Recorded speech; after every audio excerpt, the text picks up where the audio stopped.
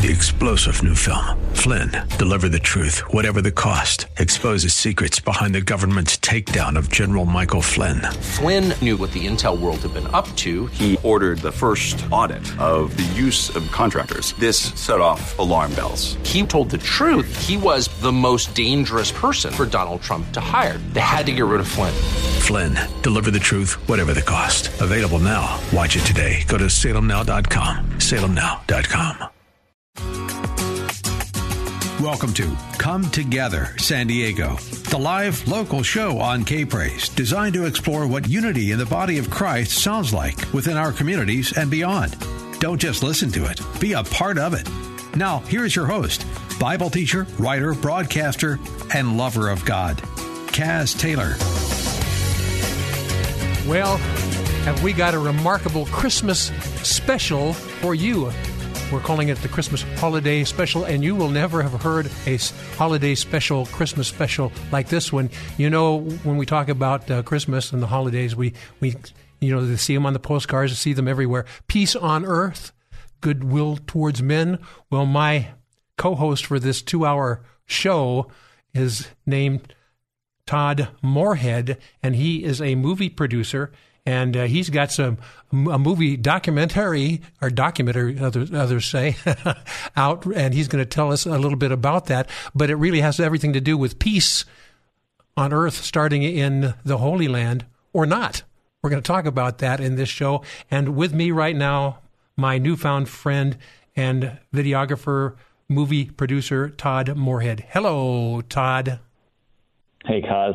Thanks for having me on. It's a pleasure. Well, I told our listening friends that they're going to get a special treat as far as a Christmas special here, because we're going to be doing this, and it has everything to do with the Holy Land, where you spent a great deal of time cobbling together a documentary. And the name of your documentary, Todd?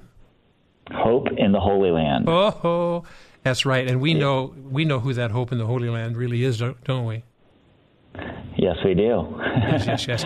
So, just a quick overview of the documentary, and there's also an accompanying book that you might want to be talking to periodically. It's called Grafted In.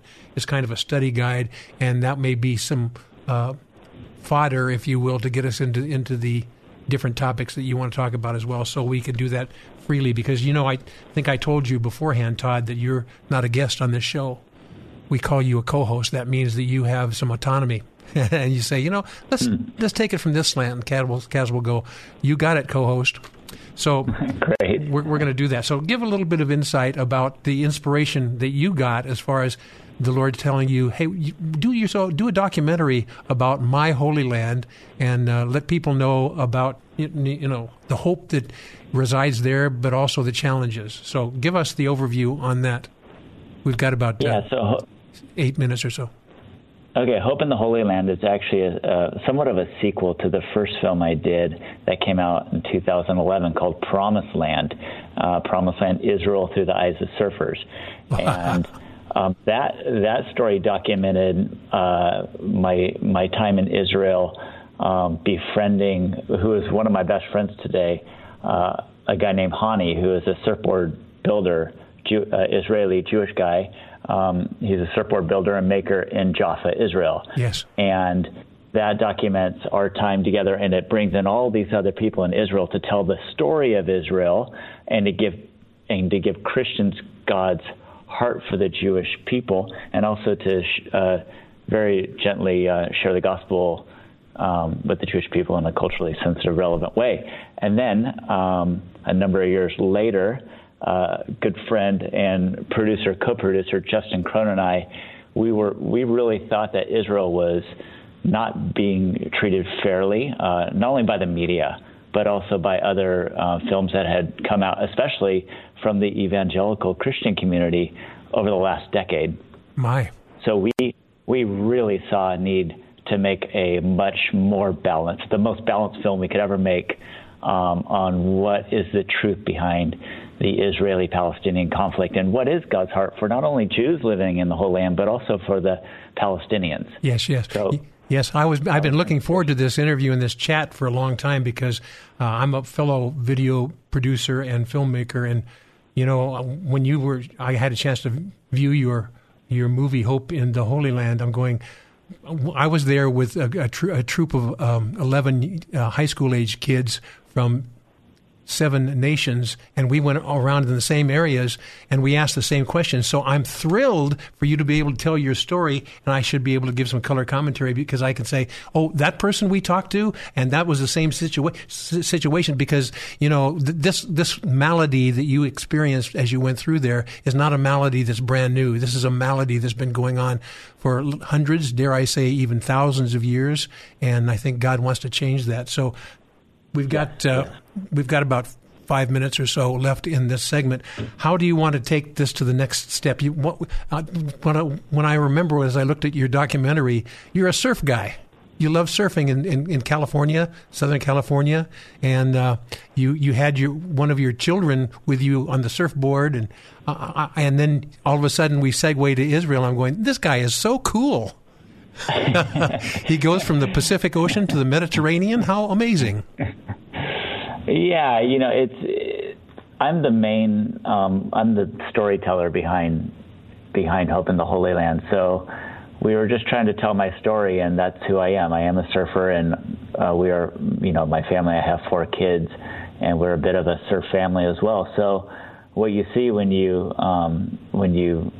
start watching Hope in the Holy Land is one of the opening scenes is me pushing my son Benjamin into a wave, and it's one of my favorite parts of the movie. Whenever I'm screening it somewhere, I make sure and I sit down and watch that part because, obviously it's my son, so yes. I like that. But and then surfing in Israel has also been my gateway in a sense. It's been the key that has unlocked all my relationships there, as there's about 25 to 30,000 Israeli surfers in Israel. Oh, I love it. Of a country of 7 million or so, that's quite a lot of people. It's a big chunk, no question about it. So you had to reflect a little bit on doing this documentary. How much of this did you weigh that you were going to be experiencing? You realized that there was some imbalance there as far as news coverage and maybe even coverage on the ground of different people groups there. Did you weigh the challenges that you might be facing, or did you kind of go in this with a little bit of naivete? No, I think we definitely weighed it. Israel's not a new place for me. I've been there nearly 30 times. I've led groups there and just been there on my own to hang out with my friends. So I'm well aware of some of the stuff that goes on there, and so I didn't just go in blind. I didn't go into the West Bank or Judea, Samaria with totally blind. I weighed it out. I counted the cost, and we decided to go for it. Now, I do have to say that our director and editor, Jesse Schluntz, did a fantastic job of continually putting me into situations I didn't want to be in. Yes. Situations that I was not comfortable with, but I think in the end it made the movie what it is. Yes. I found when I was over there, and we were in those precarious times as well, but if they think that you are a filmmaker, they want to make sure that they put their best foot forward, whichever side of the equation, the Palestinian side or the Jewish side they're on. But also, as a turista, you bring revenue and resources to both the people groups and other people groups there as well. So, I mean, I always could depend upon my, I'm a tourist kind of card because they want to encourage tourism. Yeah, and we noticed in the Palestinian territories that a lot of people wanted to talk. Not everybody wanted to be on camera. Oh, yeah. Because they don't live in a free society. Yes. But they wanted to talk, and they didn't know what perspective I was coming from. I didn't say, hey, I'm a Christian Zionist who's making a film on the Israeli-Palestinian conflict, and, the caveat is I want to gain God's heart for you, and I want to hear your story. I didn't say that at all. I just said, tell me about the conflict, what's going on. And most of them really wanted to talk. Yes, is that right? Yeah, we found the same thing. Yeah, yes. I would say the moment that there was a moment in a refugee camp where I was visiting a Muslim family. It was supposed to be for the whole day. I was supposed to have lunch with them and hang out and the whole deal. In that neighborhood, they found out that we were filming, and they had nothing to do with it, meaning they were not controlling the narrative. They didn't know who I was, and they kicked us out. Yes. And our guide, who is a Palestinian refugee himself, he said, these guys are here to tell both sides of the story. And what those guys actually said off the camera, they said there's no two sides. There's one side, and it's our side. Yes. And so there's people that want to control the narrative, and the moment they can't control it, they might kick you out or use force or something like that. Exactly. We're going to dig. We'd like to dig further into this as we go. We've got about 15 seconds left or so in this segment. My listening friend, welcome to a Christmas holiday special like you've never heard before. You know, we talk about peace on earth, but how do we get peace on earth, and where did it start? It started and starts in the Holy Land, and we're going to take a telescope and a microscope look at what that looks like through Todd Moorhead and his documentary called Hope in the Holy Land. And we will talk more about that and open your eyes more on this holy holiday when we come right back. This is Come Together San Diego, the live local show on K-Praise. More Come Together San Diego is just moments away. Now, more of Come Together San Diego, the live local show on K-Praise. Here's Kaz Taylor. We want to wish you a very, very merry and holy holiday here on Come Together San Diego. This is our Christmas special, but it's different from Christmas specials that you may be listening to. In fact, what I would recommend is I recommend that you keep this in the background as you go through your Christmas time period and listen in on what's going on here. These are some facts that you're going to hear about the Holy Land that perhaps you haven't heard before, because a lot of times people are not telling you the fullness of the truth.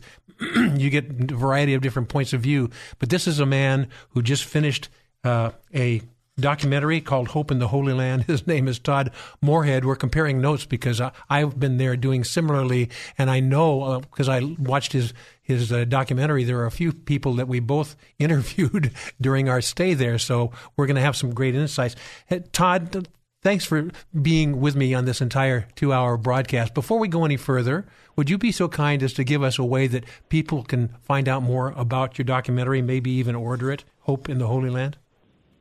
Yeah, just go to the film's website, hopeintheholyland.com, and on the homepage you could watch the trailer. You could you could find out all the platforms where it's streaming, where you could download it. You can click a button and it'll lead you to get a DVD or a Blu-ray. And you can also look at all the endorsements there. Oh, I love it. And all that stuff. And if you're interested in hosting a screening, there's a page for that as well. So it's all right there at hopeintheholyland.com. Yes. And you did a screening in San Diego County a while back by our mutual friend Ray Bentley, and that was fantastic as well. Yeah, Ray's one of my favorites, and we had a really good time talking and chatting after. We actually did a live Q&A after, so it was really fun. Yes.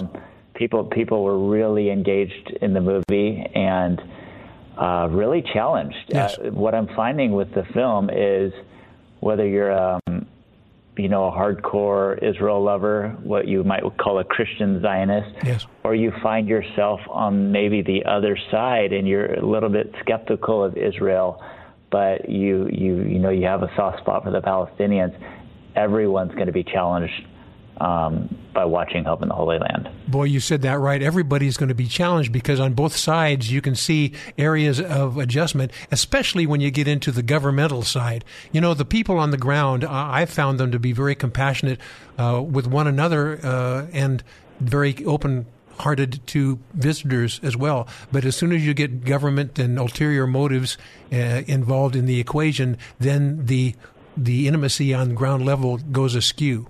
Would you agree with that? Yeah, it seems true. I noticed that in your documentary, you guys actually interviewed a number, at least two, I think, Palestinian government officials, where we did like more man on the street interviews. Yes. So you covered more of what are the government officials saying? That was really interesting to hear it straight out of their mouth. And then we covered more of what's the average person on the street saying in both Israel and the territories. Yes. So tell us a little bit about you have a love, when you say for Jewish people, you really have a love for the indigenous people of the land, and that can be the Palestinian people, that can be the Jewish people, and there's some other individuals there as well that are in the land, which they are part of as well. Give us an overview of your heart for Israel and the Jewish people, but also your heart on the Palestinian side, and then in the next segments we're going to talk a little bit about what everybody would like you to think about their embrace of the Holy Land and what is the real picture, because you got the real picture by spending so much intimate time there in the Holy Land and talking with people, people on both sides of the equation. Some major revelations you got, and through the show you're going to share those with us. But tell us a little bit about your initial love for the Holy Land, and let's start with the Jewish people. Yeah, so I became a believer very young, about 4 years old, and with that decision, it seemed that the love for the Jewish people followed suit. I don't know exactly when it happened, but it was pre-teens, and it wasn't instilled by my parents. They didn't. They just, it's not like they didn't say one way or another. They just taught me the Bible and took me to church, and I was pretty involved. But pre-teens, I already had a love for the Jewish people, and not just Israel, but for Jewish people everywhere. But I was fascinated with the land of Israel and the Jewish people living there. And so when I was 18, my dad and I went on our first. I went on my first, pilgrimage tour to Israel. It was a typical church thing where you're on and off of a tour bus, but it's one of those things that changes your life, and it really poured gas on the fire as far as trying to discover more of what God's heart is for the Jewish people, and by saying that is, what should my heart be, right? Exactly. Because if God has a heart for something, what we need to follow suit. So that led me into actually going to a Messianic Bible study in Irvine, California, taught by Pastor Bob Morris, who had quite an amazing effect on my life, and learning the scriptures from a Jewish perspective, which I think we should pause and say, well, that seems natural, doesn't it? Yeah, we say that because we have some inner knowledge here, but a lot of times a person, their focus is, well, New Testament, and then if I need an Old Testament verse to support my New Testament point of view, then fine. But Jesus, ladies and gentlemen, boys and girls, was and is Jewish. That means his perspective is Jewish. It changes kind of the way that even we Christians must look at the Scripture as well, doesn't it, Todd? Right, exactly. So, if you have to go somewhere special to hear the Scriptures taught from a Jewish perspective, something's wrong. Something's wrong, and I don't think it's something that they intend or anything. It's just ignorance, and we could talk about that later. Anyways. So this love for the Jewish people just continued, and then I started actually leading my own trips to Israel and taking surfers on kind of like a surf trip to Israel where they can go see the Holy Land and see the biblical sites and meet the people. Yes. And then one thing led to another, and I made Promised Land and another film after that. Now, after Promised Land, after 2010. A few years later, I was really challenged by one of my professors at Biola Talbot Seminary to gain God's heart for the Palestinians. And she was an amazing Jewish believer who had a heart for the Palestinians, a scholar, and she led me to a book called Arabs in the Shadow of Israel by the late Tony Maloof. And that was really the starting point for me of gaining God's heart for the Arabs in general and the Palestinians in particular, because he takes a theological, biblical look at it. He's an expert in Hebrew, and he starts to unpack those scriptures that deal with Ishmael, who, the most scholars agree that Arabs come from Ishmael. So I came to find out God has an amazing plan and a heart, an amazing love for Ishmael and his mom, Hagar. Yes. And he took care of them. And some promises to them that you don't see anywhere else in the Bible. So that was a big starting point for me. And I also began to realize that I loved Israel and the Jewish people, and I didn't really care for the Palestinians. And honestly, it's hard to say this, but I just thought they were getting in the way of God's plan for Israel. I saw them as like an obstacle. And I realized that this was wrong and it needed to change. Yes. So it was really a heart journey, a journey that I went on to challenge my heart and to actually meet people and to go, not just from a book, but actually meet people in the Palestinian territories and gain God's heart for them and see what he might teach me. Well, in August of 2020, the Abrahamic Accord was signed and began. And, you're a scripture guy. This is a big deal. This is a big deal. And you talk about, Hagar and Ishmael, and they have Hebrew blood. I won't say Jew. There's a difference between Jew and Hebrew. Hebrew is Abraham, Isaac, and Jacob. And then from there, and Jew is basically tribe of Judah. And that really didn't happen until, Abraham, Isaac, and Jacob becoming Israel, and then the tribes. So there's definitely a calling to all people groups in the Holy Land. And you and I have gone far enough with the Lord to know that his heart is for unity, period, for unity in the nations and the world. And right now, the furthest thing from unity seems to be going on right now, disunity. And so it's about time for us to be taking a break in about a minute. So give me about a 1-minute word of encouragement that you got in doing this documentary, and then we will take a break and come back and talk about those things. Todd Moorhead. Yeah, I would say that one of the greatest encouragements is to meet those people who you might go as far as to call them an enemy, but maybe you just don't like them or you're suspicious of them. Meet them, befriend them, pray along the way, and see what God does, because I think he'll do miracles in our hearts. Yes. And I say a miracle because it's only something God can really do. Yes. Well, one of the things that you're going to find, my listening friend, depending on who you talk to, particularly in the United States, there are those who are fully Palestinian embracers, and there are those who are fully Jews and Hebrew embracers and Israel embracers, and sometimes there's a major disconnect between the two.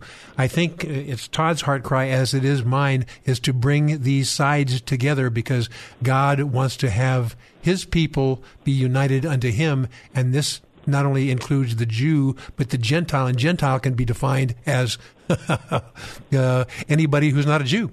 So we're going to talk more about those things, and my co-host, Todd Moorhead, and I will be right back. You're listening to Come Together San Diego, the live local show on K-Praise. Don't just listen to it, be a part of it at 866-577-2473. You're just moments away from more Come Together San Diego on K-Praise. Come Together San Diego with Kaz Taylor on K-Praise. Well, hello, my friends. Merry Christmas, happy holidays, and as they say, peace on earth, goodwill towards men. And this show is specifically crafted to give you some insights in the Holy Land and let you know where things are right now and where things need to be for the fulfillment of this peace on earth, which actually begins in the Holy Land, because that's the place where actually creation began. So that's a good place to begin on the piece. My co-host for this entire 2 hours is movie maker Todd Moorhead, and we're talking about his documentary called Hope in the Holy Land. And you can find out more about it and actually get to see it or actually invite other people to view it or do it in a church environment by simply going to hopeintheholyland.com. So Todd, how did I do so far? You did fantastic. Yeah, hopeintheholyland.com, just like the movie. I love it. So, we can talk about a lot of different things here, but I'd like to have you draw a parallel here. In the United States, you've got people that really embrace Israel, and then you have those that embrace the Palestinians and divest, what's it called? Divest. Sanction. Boycott, divest, BDS, boycott, divest, and sanction, that says do not purchase Israeli goods, do not do anything that supports Israel because they are causing real pain and suffering to the Palestinians. And governments would, particularly the Palestinian government, would embrace that, and a lot of the liberal people in the United States would embrace that. But this documentary gave you the opportunity to go down and look for the truth. When a person puts their hand on the Bible, you see it in movies and things like that. One hand on the Bible, one hand to the sky, and they give their name and they say, "I promise to tell the truth, the whole truth, and nothing but the truth, so help me God." Well, the third component of truth is truth, so help me God. And you went to the Holy Land trying to get the truth, so help you God. You weren't just taking your own truth, your convenient truth, and saying this is it. And my listening friend, as you embrace peace on earth as well, it's important that you say, truth, whole truth, and nothing but the truth, so help us God.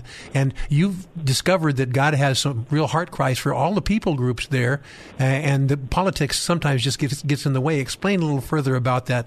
You've been there numerous times, and you go deep. You have intimate relationships. Todd Moorhead. Yeah, so what I found is the very thing that is promoting peace is what governments can either be for or against, and that's normalizing with Israel. So we just talked about the Abraham Accords, where four or five nations, I can't remember where it's at right now. Saudi Arabia might be the next one. Saudi Arabia coming soon to a world near you, I think. Right. So normalizing with Israel, normalizing would be a normal relationship where you have maybe it's even a friendship, but you share economic prosperity, tourism, all sorts of stuff, information, and it's a real normalization. Now, in Israel, what I noticed, and especially in the Palestinian territories, so there's a number of different names. That you could refer to the West Bank as the Palestinian territories, or the West Bank, or if you're Jewish, you might say Judea and Samaria, because that's how the Bible talks about it. Anyways, and many of the factories that I went to, about 70% of the workforce, so they're Israeli-owned factories, and 70% of the workforce are Palestinians, where they make 5 times more the money in an Israeli-owned factory than they would if they worked in a Palestinian factory. Say that again. That's important for people to understand. Yeah. Yes, if a Palestinian works in an Israeli factory in the West Bank, Judea, Samaria, they'll make about 5 times more the salary. That means, if you watch the film, you'll hear about this, how one guy put his daughters through university. Yes. And one guy who was much younger than me had already bought a house, and it's way bigger than my house, believe me. Well, let's just put it this way. You're in California. That should say a lot. Yeah, okay. So, okay, that's true. We live in a, crazy place. But still, he was earning a very good salary, and they're working with Israelis, and they work as families, and they work alongside each other, and they're actually friends. They've normalized. Yes. Now there's a whole group out there called BDS, Boycott, Divest, and Sanction, and it's all over United States college and university campuses, and it would be like a pro-Palestinian movement to say, because Israel is what they say an apartheid state, and they're oppressing the Palestinian people. Again, this is their narrative, and they're oppressing the Palestinian people. We must boycott all Israeli-made products, all Israeli professors, and the list goes on. Yes. And until they give citizenship to every single Palestinian refugee, which is just just crazy. Wait a minute, that kind of sounds familiar to the United States of America, doesn't it? Yeah, there's a lot of parallels going on. There sure is. What's happening in the last, few decades to what's been happening in the last 2 years here in America now. Oh, no kidding. So what I've found is the very thing that is promoting peace, BDS is against. Yes. And it's actually anti-Palestinian, because the only people BDS hurts is the Palestinian people. Well, the ones, working in the sharing in the factories, yeah. Absolutely. And we saw this with SodaStream, that company that you can make your own soda water. That's an Israeli company that was in the West Bank. They were forced by BDS to move. And they do ship some of their Palestinian employees in, still ship. I mean, bus them in because they still want to work there. But it's way down, I believe, in like the desert now. Yes. So it doesn't hurt the Israelis. They're just going to move their factory. Yeah. It hurts the Palestinians that are providing for their families 5 times more the amount of money they can provide working for a Palestinian company. So the Palestinian Authority and Hamas, so the two major governments of the Palestinian people, would say, yes, BDS, boycott, divest, and sanction. They would actually say there's a death penalty in the Palestinian society for normalizing with Israel. If you're caught making friends with Israel or even saying something nice about them on social media, you could lose your life. Exactly. It's very heavy. So those are the very things that promote peace, they're against.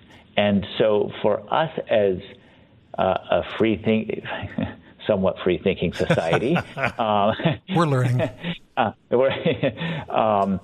And we have universities. We need to put a stop to that. We need to put a stop to the university professors who are promoting BDS, but there's ignorance out there, and that's why people need to see the film. That's why university students need to see the film to see if I believe if you really care for the Palestinian people, you will look at the situation a lot different than you have in the past, and especially a lot different than what you've been told by maybe your professor or the Palestinian movement. Oh, yes, indeed. No question about that. Well, and, as you describe this, Todd, I'm saying what's happening in Israel is also happening in the United States of America. There's no better friend to Israel. There should be no better friend to Israel than the United States of America. There really should not be, because our Judeo-Christian culture is linked intimately with Israel. It is. And so, different presidents embrace Israel different ways. And the president before the present, quote-unquote, president really embraced that. And, he brought industry there. And they loved that president. In fact, on their ceremonial coins, they had Donald on there with Cyrus on the coins. Have you seen those? I have not seen those. Oh, it makes sense. It's a good parallel. I mean, love Donald Trump or hate Donald Trump, if you are open to the truth, you cannot say there has been a greater friend to Israel in the history of U.S. presidents than Donald Trump. I mean, he did what every single president before him said they were going to. Obviously, up until somewhere between 1948 and now, said they would do, and he moved the embassy to Jerusalem, saying, yes, if it's the truth, then do it. Yes. He recognized Israeli sovereignty over the Golan Heights, which is extremely important. And he ushered in, he was the main guy ushering in the Abraham Accords. So you could hate him, that's fine, it doesn't matter. But you at least have to recognize that, he was the greatest friend thus far to Israel. No question about it. And my friend, in the United States, there are a lot of people that are just beloved friends to Israel. And even though some of these governmental positions here and also in the government in Israel is in a challenging mode as well, with Benjamin Netanyahu no longer in the driver's seat there, there's a lot of, posturing as well. And, one of the things that I realize as I view there, this political posturing has a lot to do with some of the upper echelon people, but the actual ground level people, they still want to have intimate relationships one with another. And so whether there's the greatest hope for peace, I think it's in the horizontal relationships with the people. They're not trying to make a big point, this or that. They're just trying to live harmoniously with one another, although the training that goes on behind the scenes for these poor young people in the Palestinian provinces is, you have to hate Israel. You have to hate Israel, and that's so sad because what they're seeing horizontally in the natural is different from what the propaganda that they're getting, and they have a tendency to embrace the propaganda and fall so much prey to it that it's devastating. It breaks my heart. I'll tell you that, Todd. It breaks my heart. Yeah, it's really sad. And what I noticed when I did man on the street interviews in Tel Aviv, Israel, or in Jerusalem, I don't even remember a Jewish person saying they hated Palestinians, because that was one of the questions we had asked them. Well, growing up, what were you taught about the Palestinians? And then we would say the opposite. Growing up, what were you taught about the Israelis when we were in the Palestinian territories? And most of them would say, that they deserve to live free like anybody else. And they really wanted peace for them. By and large, those were the comments that I heard. Yes. And then when I said the same thing in the Palestinian territories, the propaganda came out. The propaganda that they've heard for over 70, it's more than 70 years, probably even since the Grand Mufti of Jerusalem in the 1920s, who really started promoting hatred towards Jewish people. Yes. Can we talk about this in the next segment? We have to come. We're up against a break here. Todd Moorhead and your remarkable movie, Hope in the Holy Land. We're going to talk more about that. Merry Christmas to you. And a Happy New Year. You're listening to Come Together San Diego, the live local show on K-Praise. Don't just listen to it, be a part of it at 866-577-2473. You're just moments away from more Come Together San Diego on K-Praise. Now, back to Come Together San Diego, the live local show on K-Praise with Kaz Taylor. Welcome back, my friends. Don't you know, it's a time for us to have a heart that embraces peace on earth and goodwill towards men. And that's a challenge sometimes in the Holy Land, depending on whom you're talking to, especially goodwill towards men. On a horizontal level, there's more likelihood to have peace on earth and goodwill towards men than those who have political strategies or purposes that go against that. And I have with me for the entire 2 hours Todd Moorhead. He is the producer of the movie called Hope in the Holy Land. And so, Todd, we were in the last segment, we were talking a lot about the different people and points of view. And, I think it would be a good idea to talk a little. Let's go a little deeper here. Would that be okay, Todd? We I think we want to go a little bit on. You're a believer. I'm a believer. Many of the people who are listening to this are believers, but there's a challenge for us if we say, Israel is okay, but they're not important anymore. And there is, whether you acknowledge it or not, there is a kind of a replacement theology going on even in the church, even obviously in the Palestinian side as well. But let's talk a little bit about that and see what the Lord on this most illustrious day of all, the celebration for Christmas and the holidays is. I think it's a good thing to bring to fore. So I'm going to hand it to you, Todd Moorhead. Yeah, that's a lot of my heartbeat was discovering all this stuff, and it led me to write a study guide called Grafted In, Understanding God's Role for You and Your Jewish Neighbors. And it got, I would say, solid answers to all the questions I had, like who are the Jewish people? What are God's covenant? What's God's covenant with them? What does it mean? What about the modern state of Israel? Is that something that God did, or is it surely a political movement? And even it talks about why don't most Jews believe in Jesus? Yes. And then it also covers things like, well, if all this is true, where the heck did the church go wrong? Yes, and where do we go from here? Why am I sitting here today and I have to, during Easter time, I have to learn what a Passover Seder is. How come that is not a part of the church? Yes. What happened there?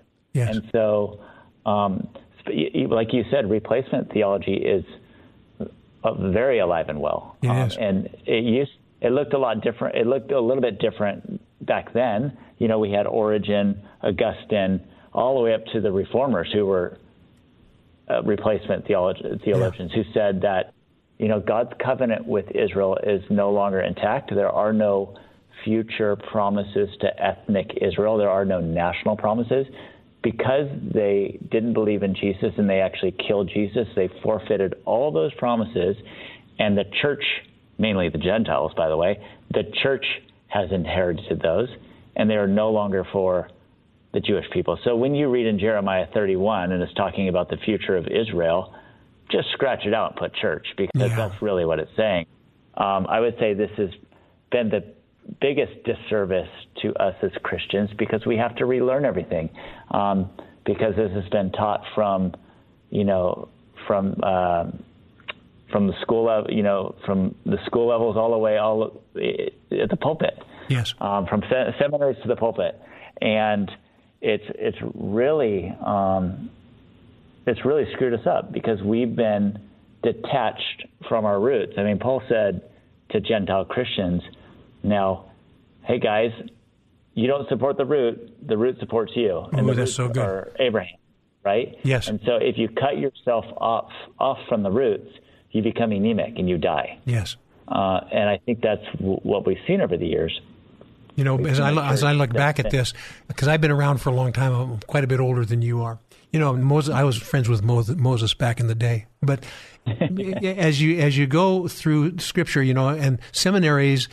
And you can understand why the seminaries would teach this, because before 1948, there was no, you know, Israel and the Old Testament was simply fodder for teaching in the New Testament, because a lot of the things that were said of Israel and the church was applying to themselves, because there was no Israel to apply it to. After 1948 and Israel becomes a nation, everybody really needed to take a new look at this, because the Israel of Old Testament is the Israel of the Now Testament as well. And it changes the whole point of view, but a lot of people have that mindset in American churches and other churches as well, where they go, no, that's it. And they've gotten the kind of the Palestinian BDS mentality, and the thing is, no, they really are bad guys for what's going on there, but they're embracing fake news in many ways. Yeah, definitely. So I think a lot of people reformed. You know, we had the Reformation. The church needs to continue to reform. And like you said, when Israel became a nation, a lot of people probably woke up and said, whoa, what is going on here? Yes. This is definitely an act of God. You know, and you could see, we mentioned Cyrus, right? Yes. When King Cyrus told, because what some people say is the modern state of Israel is just a political movement. And in fact, they're only there because of America, which is totally not true, because we hardly supported them in the beginning militarily at all. But they say it anyways. And they say it's just a political movement. It's not an act of God. Well, you can see that when Cyrus said, Jews, you're going back to Jerusalem, and he made a way, the naysayers could have said, hey, that's not God. You can see Satan saying that, sure, right? Hey, absolutely. That's not God. That's a political movement. Well, God happens to work through politics. Yes. And he certainly did back then, and he does today. And the modern state of Israel was something God did and is doing, because he has a plan there. He has a plan of restoring the Jewish people, because he's a God of faithfulness, and he promised to restore them. And it's an amazing thing. So we've talked about replacement theology back then, you know, with the church fathers, and even, you know, Satan. I believe in every generation, Satan has tried his best and done a fantastic job of blinding the church so that we do not understand our role towards the Jewish people in every generation. And so you get Martin Luther, who's one of we have to thank Martin Luther. He gave us our Bibles in our own language with that, right? I mean, if he didn't fight for the stuff he fought for, we wouldn't be in the same place we are today. But he also wrote a book called On the Jews and Their Lies, and he was one of the greatest anti-Semitics that ever lived. Yes, and so much so that Mein Kampf, we're both going to the same place on this, but Mein Kampf, written by Adolf Hitler, used that as its premise and foretext. Right. The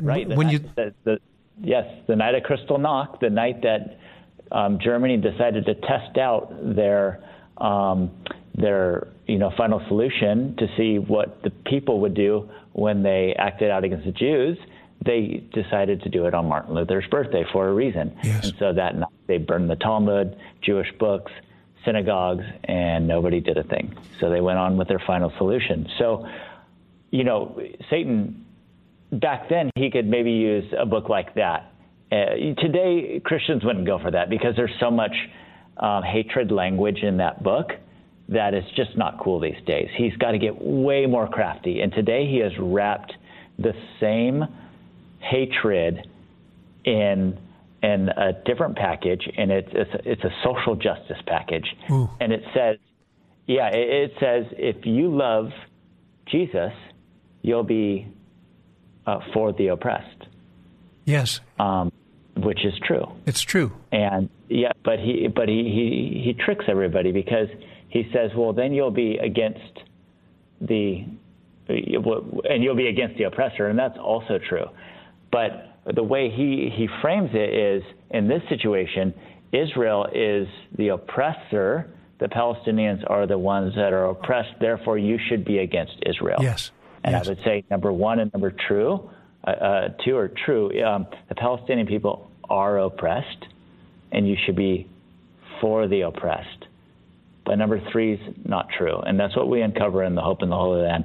The Palestinian people are not oppressed primarily, or even mainly, maybe partially by Israel, but mainly through their own accords. I mean, through their own corrupt governments, through their own radical Islamic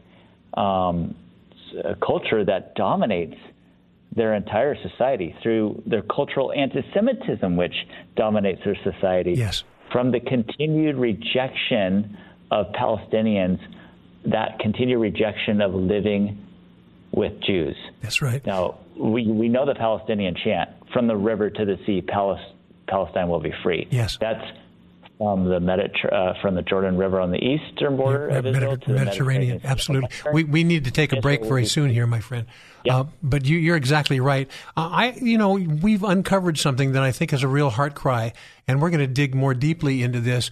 We are proclaiming in this time frame now of Merry Christmas stuff and Happy Holidays stuff is peace on earth, goodwill towards men. We're going to excavate that a little bit more from the Holy Land and use that as our template as we discover what peace really looks like and sounds like.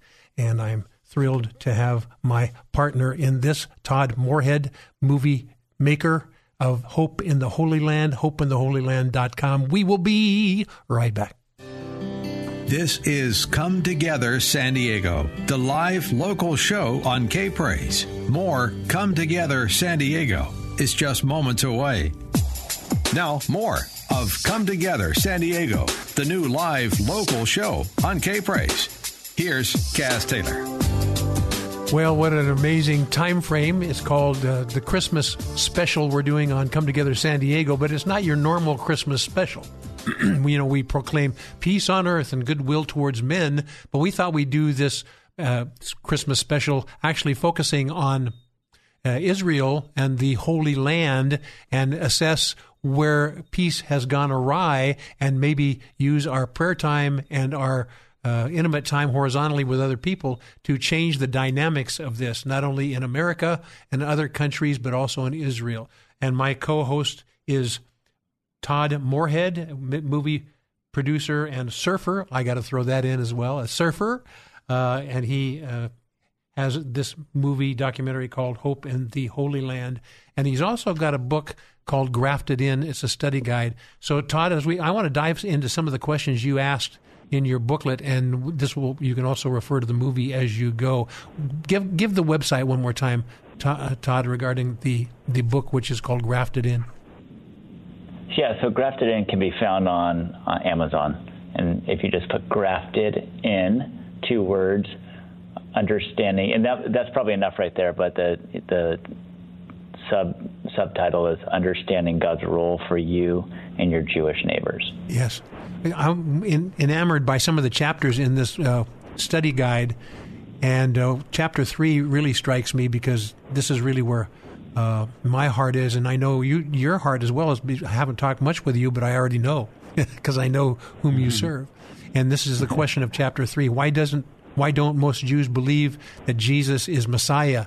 Jesus and Messiah are the most important component here as we get ready to enter the kingdom age. So I'm going to hand this to you, and I'm going to give some insights as well, because I'll tell you what, if we don't understand the Jewish Messiah, and a lot of people would say Yeshua instead of Jesus, which is a more accurate Hebrew Jewish name, is Yeshua. But if we don't get that, we misunderstand what God's love and desire for peace and hope in the Holy Land and in our land is all about. I'm going to hand it to you. Take it where you will, and I'll do some color commentary if you'd be so kind, Todd Moorhead. Yeah, I think there's a number of reasons. And for one, God does talk about a veil being over their hearts until they confess Jesus, and then they see and understand.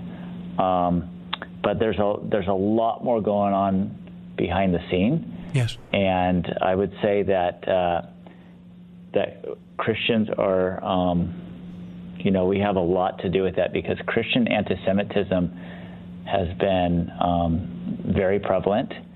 If you think about it, the Crusades and the Spanish Inquisitions and, dare I say, the Holocaust was all done by quote-unquote Christian nations. Yes. Under the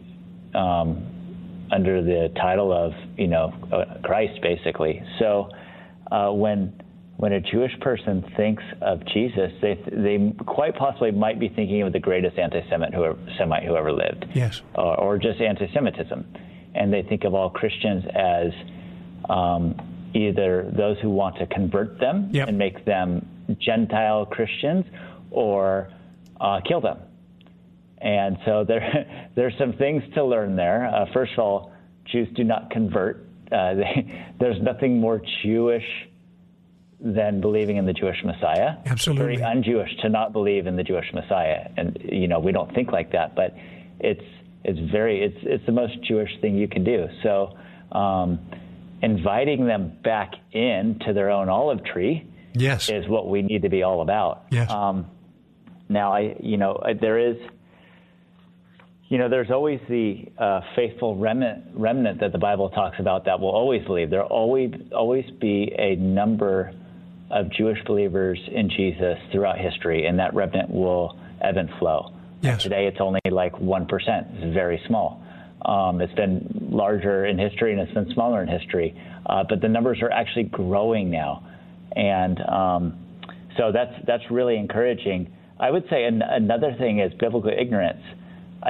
We as Christians, and often I don't call so when I'm in Israel, I don't call myself a Christian. I call myself a follower of Jesus, because I don't want to create a hang-up for anybody. If they think, most Jews can't decipher from Billy Graham or the Pope or Hitler. They're all Christians to them, right? Yes. So I want to point them to the Jewish Messiah, Jesus, Yeshua. So I'll call myself a follower of Jesus. Yes. But most Jews don't know their own Bible, and only something like 10% are what they call themselves religious, and they follow the Talmud and the Mishnah, and so those are commentaries about the Bible, but it's not the Bible. So most Jews don't. The vast majority of Jews don't even know their own Bible. Yes, that's so very true. And you saw that on ground level, too, when you were doing your documentary, didn't you? A lot of people would claim being Jewish, but they really have no real understanding of the foundations. Yeah, exactly. It's in the land of Jesus. Jesus is the best kept secret. Yes. Well, when I visited with I have a lot of friends who are Orthodox Jews. I'm not talking about the Messianic Jews. I have a lot of friends who are Messianic Jews as well. But in Israel, the people that are really serious about the Orthodoxy, or even ultra-Orthodox, they have a point of view that, we want to be friends with you Gentiles. Scripture tells us we do. And, we're looking for the return of the 10 tribes. And many of them are going to be coming from nations where you abide. And so, they have a real love and compassion. And also, a lot of people financially support Jews and Israel that they appreciate as well.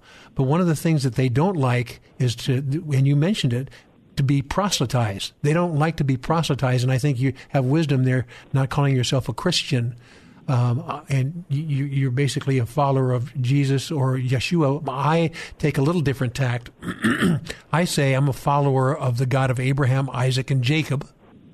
And that seems to play a lot better, too. And some of these Orthodox and ultra-Orthodox Jews, just the name Jesus can be an offense. But the truth of the matter is they are, as we are, Todd, looking for the Messiah, son of David. And we as Christians, we know who the son of David is. And so we have that in our hip pocket. But I think making a stand, what I have done more successfully is saying to my Jewish Orthodox brothers and sisters, I say, you and I are looking for Messiah, son of David. And when he comes, things will be set straight. You as an Orthodox Jew or ultra-Orthodox Jew, there's a lot of things adjustments that you and I need to make. You as an Orthodox Jew and I as a Christian, we have a lot of error in our understanding or misunderstanding of Judaism. So for that, we apologize. And, if you think that you know Torah completely, then you know that God's going to deal with you and say, you haven't even scratched the surface of the depth of my Scripture. And all of a sudden, we're on common ground, maybe a little different point of views. Any thoughts, Todd? Yeah, I love that. Introducing yourself as someone who serves the God of Israel. Yes, Abraham, Isaac, and Jacob. I've used that one. It's really good because they don't think of that. They think Jesus is some Gentile God who is so far removed from them, and that's just not true. Yes. So, and my encouragement for people is to nurture those friendships with their Jewish neighbors all around, and that means the Jewish friends that you have here in the U.S., and to help point them to the love of God and to the Messiah, because they may never hear it aside from you. Yes, that's exactly right. And one of the things that I acknowledge is, words carry some weight, but the truth of the matter is lifestyle carries much more weight. I've had a chance to observe your lifestyle, look through some of the stuff that you've done, and also some of the things that you write. And you're not just doing this to make a splash. You're doing this because you are convinced and convicted of Holy Spirit to make a stand for godliness. And, that common denominator you'll find in serious believers of God, whether they comprehend who Jesus is or not, they're looking and seeking for the truth. And the obligation for you and I, Todd, can only go so far, and then Holy Spirit is interacted and engaged, and it's the Holy Spirit who will lead them into all truth. Thoughts there? We've got about a minute left. Amen. I mean, this has been, I believe God's Spirit has put this on my heart since I was a little boy, and it's really the heartbeat of the beat of my life. He is, Jesus is, but this is like what He's set me on course to do. So this is pretty much what I talk about with my friends, and it drives them crazy, I think. But yeah, well, I'm like that crazy Israel guy. We're going to be talking about you as a crazy Israel guy, but how to become one in the next segments.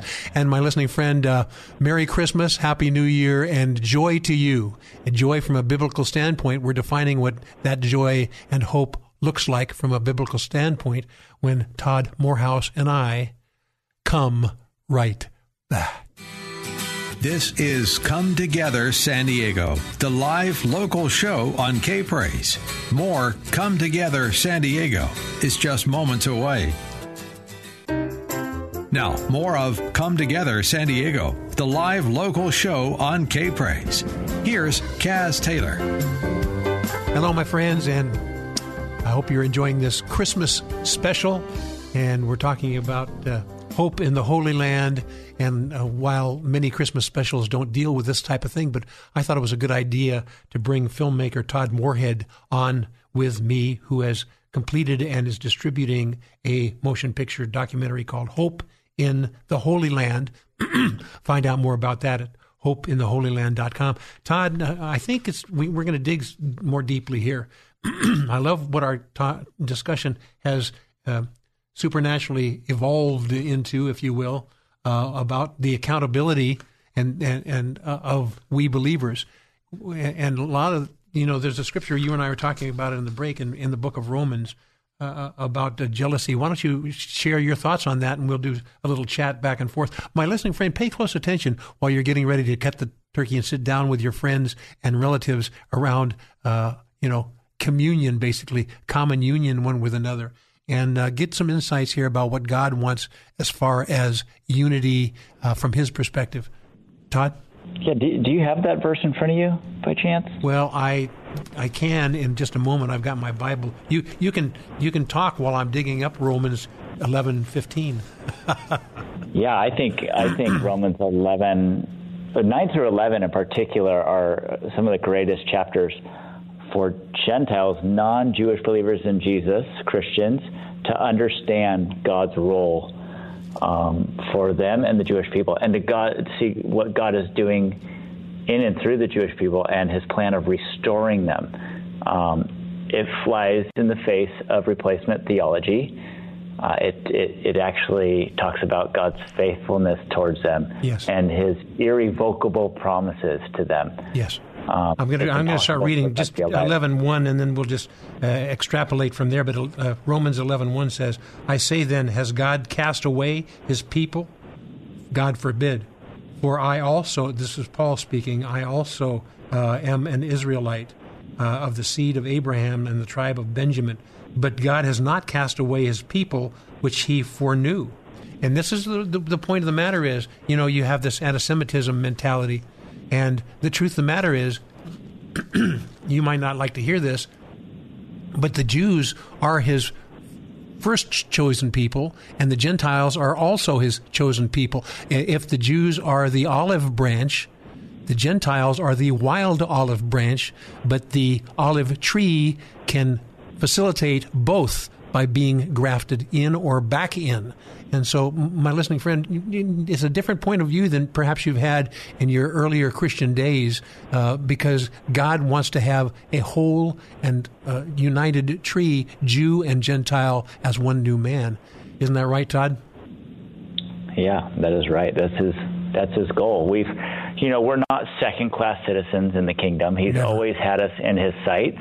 But, there is a chronological order that they were chosen. They're the original chosen, and we don't take over that chosenness. We partake in the chosenness. Yes. So we're not taker-overs. We're partakers. We're not taker-overs. One of the things that we talked of during the break, and it is so true, the Scripture talks about part of the calling of the Gentile believers would be to make the Jews jealous. I remember back in the Old Testament, God says, You Jews were making me jealous by serving other gods.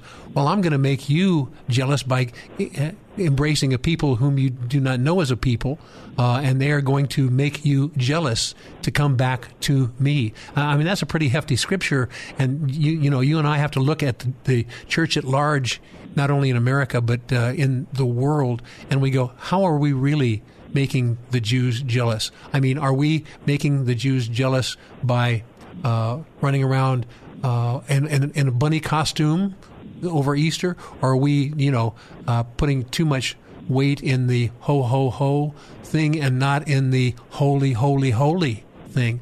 So we really have to revisit this kind of thing, don't you think, Todd? Oh, definitely. I think making them jealous is one of the primary reasons. It's not the reason that we as Gentiles are saved, but God says it's one of the reasons why we're saved. Sure. And he also says because of their trespass, meaning because of the Jews' trespass, meaning their rejection of the Messiah. Salvation has come to you, Gentiles, in order to make the Jews jealous. Yes. And so God wants us as Gentiles to love the Jewish people so much that they see that we have the we have the God of Israel in our heart. Yes. We have peace, love, joy, all the fruits of the Spirit, and they want to know why. Yes. And the why is because we have the Messiah of Israel in our hearts. Yes. And I think has not done this. We've provoked them to anger more than anything else. That's right. But as you and I mentioned earlier on in the show, there's such a thing as speaking it and preaching it, but there's also a thing called lifestyle ministry.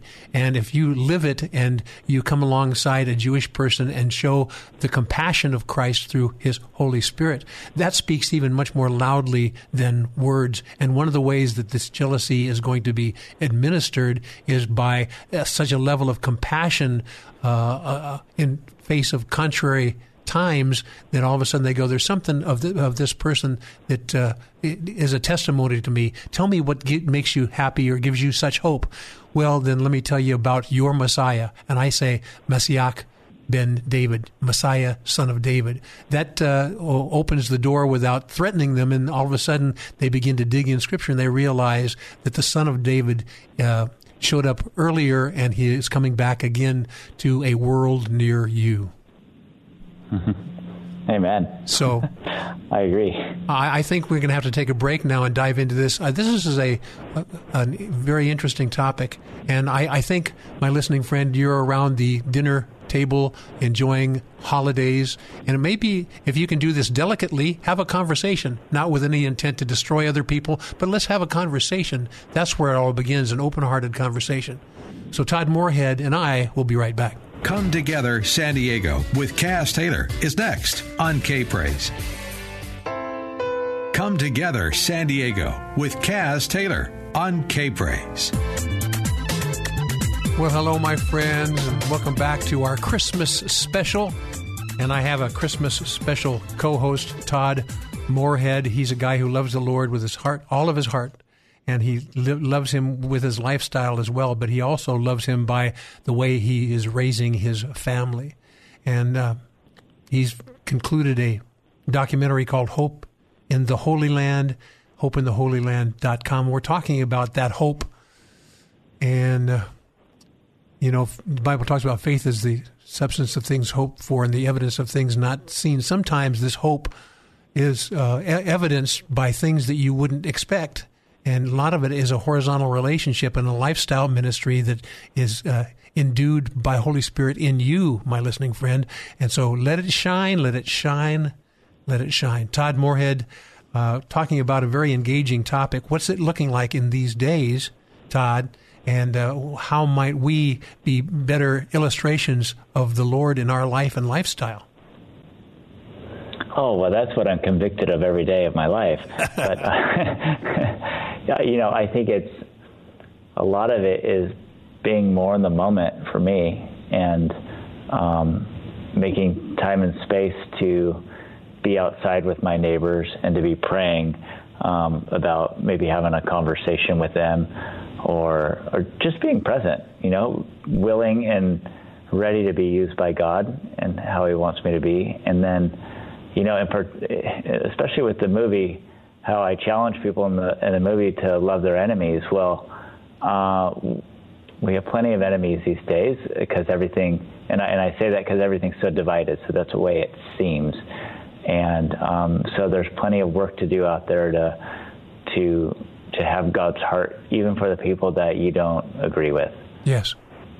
And I'm so amazed at how God has his strategies, and what the Hebrews or the Orthodox and ultra-Orthodox Jews would call Satan Hasatan. That's how they would call him. And, they don't get much reference to Satan from their scriptures other than, in the book of Job, it's pretty hefty, and in some of the prophetical books and things like that. But they don't think about Satan as much as they really should, and that he's a live entity that fell from heaven and his whole point and purpose is to thwart mankind, because if he can thwart God's kids, then he wins. And God knows he's not going to win, and so do we. At least we should know that he's not going to win, although you look at the news today and you look at what's going on in the world today and you go, it looks like he has a pretty upper hand, but God's going to do something. And I think Israel is going to be a big part of that. Jews are going to be a big part of that. Gentiles and we Christians are going to be a big part of that as well. Don't you, Todd? Oh, yeah, I agree. And the faster we as Christians can get on board with God's plan for loving Israel and the Jewish people, and loving the Palestinians and all their neighbors as well, I think the better it's going to be for us. And like you said, that Satan is, and we talked about it during the break, Satan's alive and well, and I often don't think we give him enough credit. You think about the Garden of Eden. Adam and Eve were sinless. They had a relationship with God. They were walking in a sinless state, and he fooled them in that sinless state. And we're not to fear him, but he is very crafty. Very. And a lot of times we say the Jews are blind. Yeah, the Jews are blind to their own God and the Messiah, I would say. But the church has been blind as well. We've been blind to our responsibility towards the Jewish people, how we are supposed to love them so well that they become jealous and want him as well, and they're regrafted in, like Paul says, into their own olive tree. Yes. It's time that Christians wake up and they take it seriously. Yes. And one of the things, right now when we, if you're watching the news and you actually happen to find one of the few conservative news point of views, you will realize that there's a lot of stuff that is going on that is fake news, fake this, fake that, and different gubernatorial races, different political things are going on, different educational things are going on, wall and protection things, family-related things, all these things. There are false flags and false news going on out there, and it's easy for us to get carried away and imbalanced. And Satan goes, it's working. And God is going, I've got my spirit in my kids, and my spirit is going to invade each one of them, and they're going to rethink their points of view. And that's what's going on right now in the church environment, I think. And I think also is going on in Israel, in all honesty. I know that there's very similar things going on in Israel as well. And whether they're, hard and fast believing Jews, Orthodox Jews or ultra-Orthodox, are just passive people. They know things are not right. And in America, my listening friend, you and I know things are not right as well. And the only real solution is the creator of the universe, Father, Son, Holy Spirit, Yeshua, Messiah, the Messiah, Son of David, Jesus. Todd, handing it to you. Yeah, I think that, eternity is written on everybody's heart. And, yes. And Jew and Gentile are searching for truth. And I think we live in a very unique time because there's a lot of fear out there, as you know. People don't feel safe. They don't trust anybody. And I don't know, maybe this is contrary. I think it's contrary to what people think in their hearts, but I think people are just hungry for the truth. Oh, yes. And they want to know that there's a God who loves them and who will save them and who has a life for them now and forever. So I think Jew and Gentile are looking for the same thing. We're looking for that truth. And I think, there's no mistake of what's happened here in America. It didn't come about as, under God's, it's a part of God's sovereignty. He's allowing it. We're kind of getting what we asked for in a sense. Yes. I didn't ask for this, but, as Christians, we didn't ask for it, I don't think, but a lot of our society did and is asking for it. So he might just grant that to us. But I think as that happens, there's, even in churches today, there's a line being drawn in the sand of, are you either with me or you're not? And we're seeing the people who, a lot are not. They're playing Christianity. They're playing progressive Christianity, which is, you just call yourself something else. I mean, give me a break. It has nothing to do with the Jesus of the Bible. It's just, it's culture wrapped in, it's Jesus wrapped in today's culture, and that's it. So a lot of that's happening now, but people want truth. And you listen to the progressive Christianity's answers to things. It's like nailing Jello to the wall. There's nothing to it. Well, it's easy to do if you keep it in the box. But if you sure. And it will change in 2 years. It might change in a couple months, depending on what CNN says. So I think people are really hungry for the truth, and they want to know that God loves them and is there for them. He's for them, and He wants a relationship with them. Yes. Well, and one of the false doctrines I think that's going around is you're never going to have any challenges. You receive the Lord in your life, and everything's blue sky and sunshine. The truth of the matter is, consider Him who suffered such great contradictions of sinners against Himself, lest you also may suffer in your own mind. The point of the matter is, God wants us to be like Him, and there's a level, as we as the body collectively have to experience some things to mature us. If you allow a baby never to grow up, they continue drinking what the Bible talks about in Hebrews, the sincere milk of the Word, but they are long past just drinking milk. They are where they should be able to sustain themselves with more nutritious foods rather than just milk. The Bible talks about it, the meat of the Word. Many Christians would prefer the milk of the Word and not worry about the other stuff. But God needs to have mature people. Don't you agree, Todd? In these days, mature people.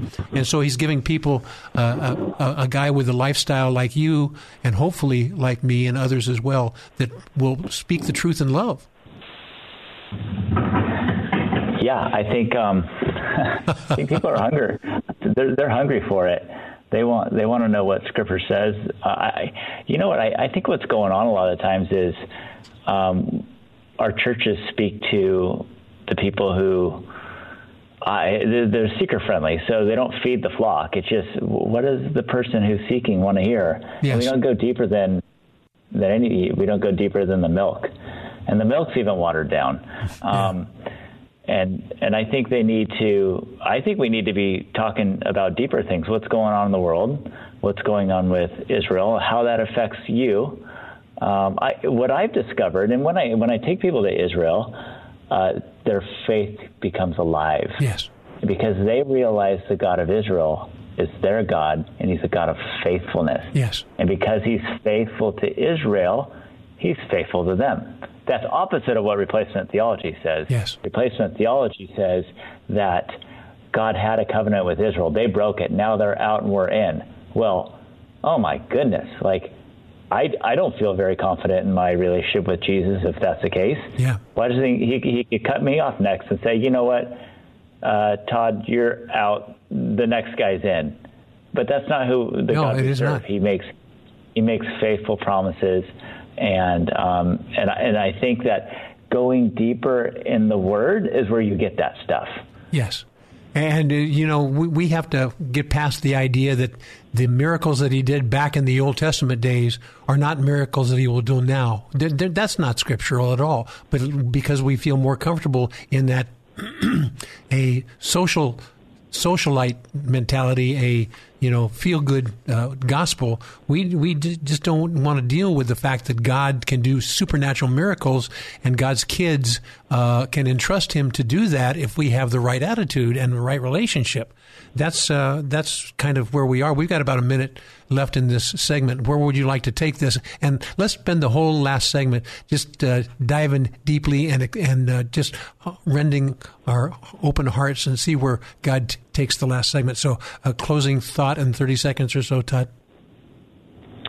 Yeah, like what you said, I think God's He's on the move, and there's a lot of people, myself included, who want more of Him and who are open to see Him do amazing things in our lives, in our nations, in our world. So, I'm not going to put God in some box and say He can't do the things He did in the past. Yes.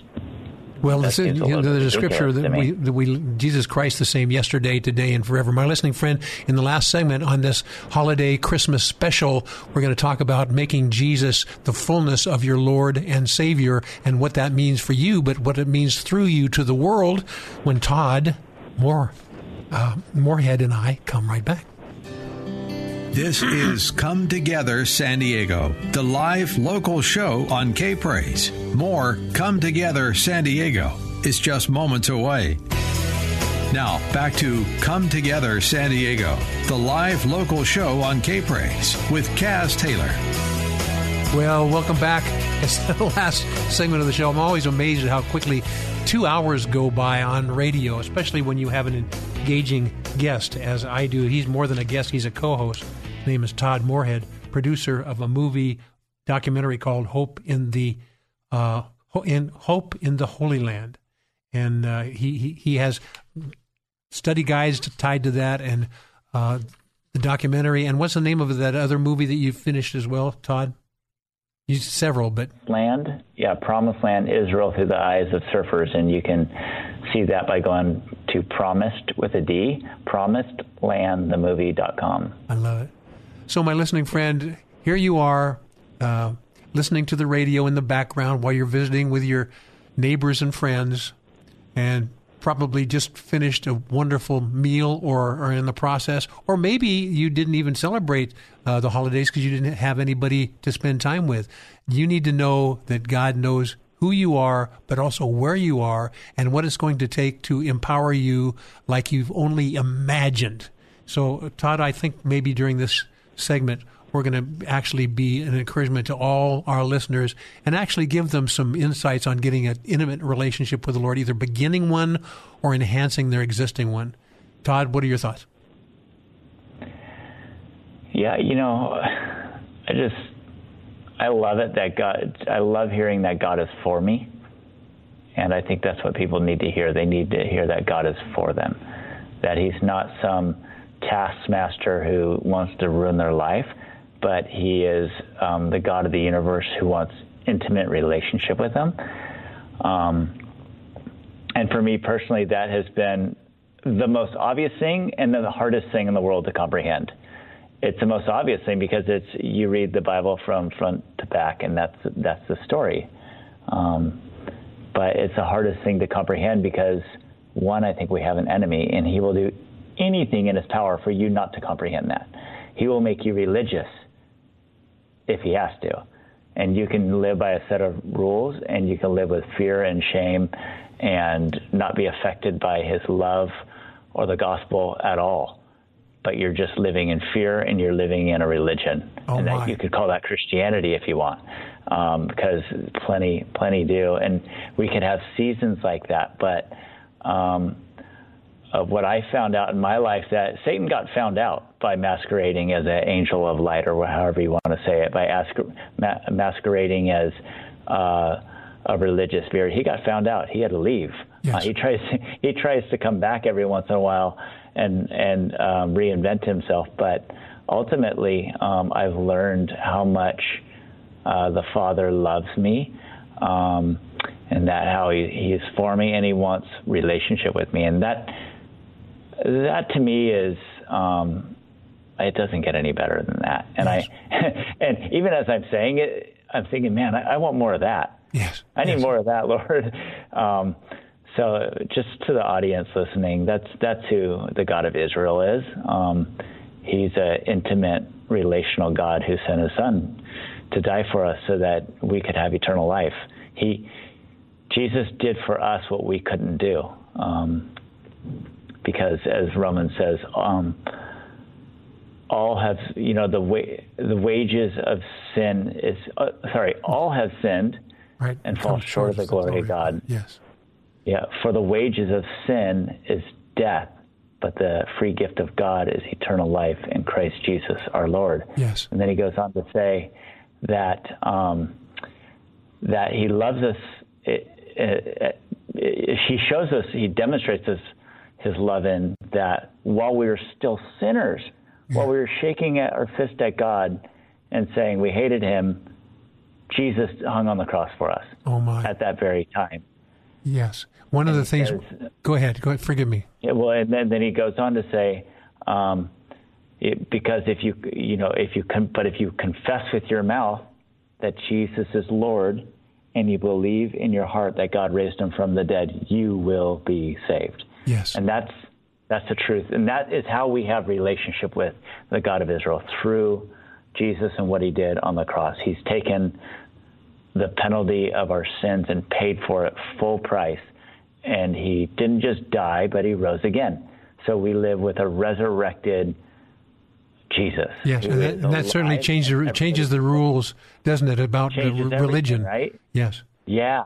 He's alive, so all who hope in him will live. Yes. And we have that resurrection power in us as well. You know, you made a comment, and I want to just spend a moment or two having you talk about it. You drew a line between a differential between the word religion or being religious and having relationship. And one of the enemies, Satan, or as they call him in Judaism, Hasatan, one of his greatest tools is to give you religion, and that is the following of cold, hard, dead, and injurious rules and regulations at the expense of showing love and compassion. And a lot of us fall into that category. In a church environment, it's easy for us to go, "Oh, you didn't do that. You check off this thing. You didn't do this thing or this thing," and all of a sudden we get into the legalism of Scripture, and Satan goes, "It's working," because their attention is towards doing things instead of being whom God called you to be. He loves it. Oh, Satan loves it. That's all. I think he just loves it when we get religious, because he knows that we're not experiencing God's love because we're not connected to it. We're not seeing it. We're not experiencing it. And we're living in fear. And then what it does to the believer is it makes the believer a critical person to be around. And that's why people don't like Christians, because they say Christians are critical. Well, that's because you probably run into Christians who are caught up in religion and doing good or not doing good. And we do that because we do good, not because God's Spirit lives in us and we're connected to the vine and the Lord. But when you disconnect yourself from Jesus and you try to do good out of fear, it just the fruit of it is bad. It's bad, especially because there's ulterior motives tied to that. Yeah. It's not the gospel. That's not why Jesus died. Yes. He died so we could have a relationship with him. And then through that relationship and his overwhelming love for us, we would go love other people. Exactly. Well, Todd, we find ourselves near the end of the show, and a lot of people have just kind of listened to this as they've gone through their, maybe dinner and hors d'oeuvres and things like that, or maybe kind of one ear they're listening to this and the other ear they're listening to a broadcast on TV or something like that. But the truth of the matter is there's always a time for us to make a decision to go more intimately with God. My listening friend, if you've been listening to this in your heart of hearts, you go, I want to make either I'm a believer, but I want to make a more deep dedication to the Lord, or, I've been on the fringes and been hearing about it, but I haven't really made that commitment. Would you do the honor, Todd, to lead forth in a prayer of salvation or rededication or fuller embrace to our listening friends? And my listening friend, as you're listening to this, Todd will give you an opportunity to repeat these things. You can repeat it under your breath or even silently at this juncture. And that's okay, because God is going to be celebrating like crazy. The Bible says if you confess with your mouth and believe in your heart that God has raised Christ from the dead, you shall be saved. And my new friend, Todd Moorhead, would you do the honors? Yeah, I'd love to, Cos. Thank you. Father, I recognize that you're a God and I am not. I recognize you're perfect and that you love us. I recognize that you sent your son, Jesus, to not only live a perfect life, but to die on the cross as that sacrifice, that atoning sacrifice, to pay my penalty and not his own. I recognize that he died on the cross, was buried for 3 days, and he rose again, just like the scriptures say. And so, Jesus, I ask that you would forgive me of my every sin, that you would give me your Spirit, your Holy Spirit, to live in my heart, live in my life, and to cause me to walk in your ways. And Lord, I just want to be connected to you. I want to know you more. I don't want to live in fear. I want to live in vital connection to you, just how like a piece of fruit, like a grape, lives in connection with the vine. That would just be so natural, Lord. And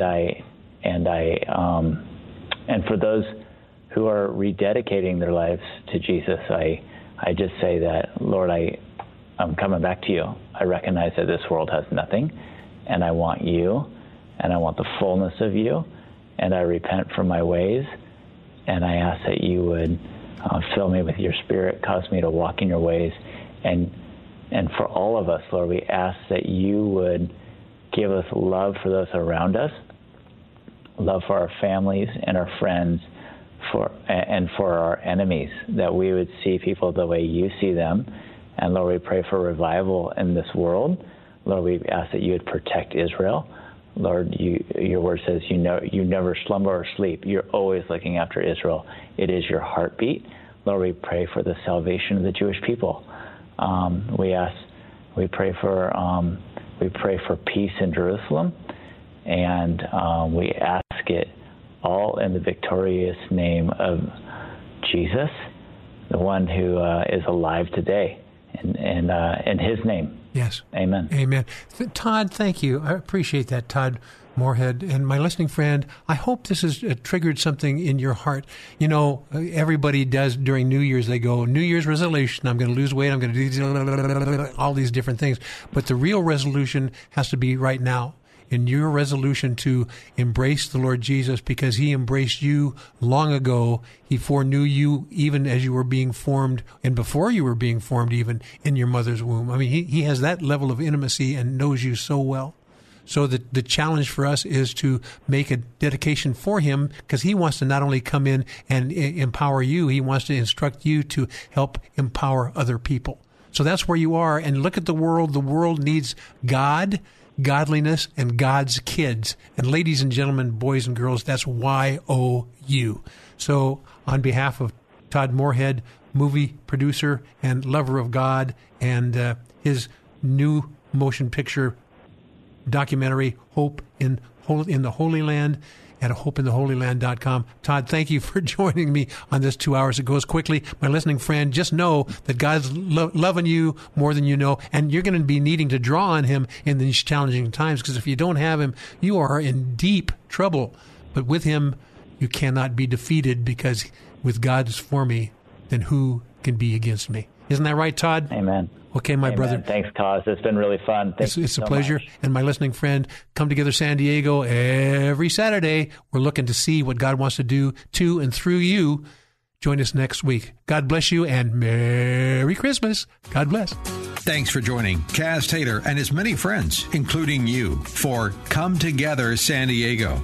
Join us again next week as we explore what unity in the body of Christ sounds like within this county and beyond on Come Together San Diego. Tell a friend, tell a neighbor, tell a coworker, and then let's all come together San Diego next Saturday from 5 to 7 p.m. on K-Praise. 3-star General Michael J. Flynn, head of the Pentagon Intelligence Agency, knew all the government's dirty secrets. He was one of the most respected generals in the military. Flynn knew what the intel world had been up to. He understood its funding. He ordered the first audit of the use of contractors. This set off alarm bells. The explosive new documentary, Flynn, Deliver the Truth, Whatever the Cost, uncovers the facts behind this scandal. Flynn told the truth. He was the most dangerous person for Donald Trump to hire. I find out the worst enemy that I'm going to face in my life is right here in America. They took my assessment and they wanted me to change it. And I was like, I'm not changing it. They had to get rid of Flynn. With in-depth interviews, archival footage, and never-before-seen personal records of the man behind the headlines. I just felt like I was drowning. Flynn, Deliver the Truth, Whatever the Cost. Available now. Watch it today. Go to salemnow.com. salemnow.com.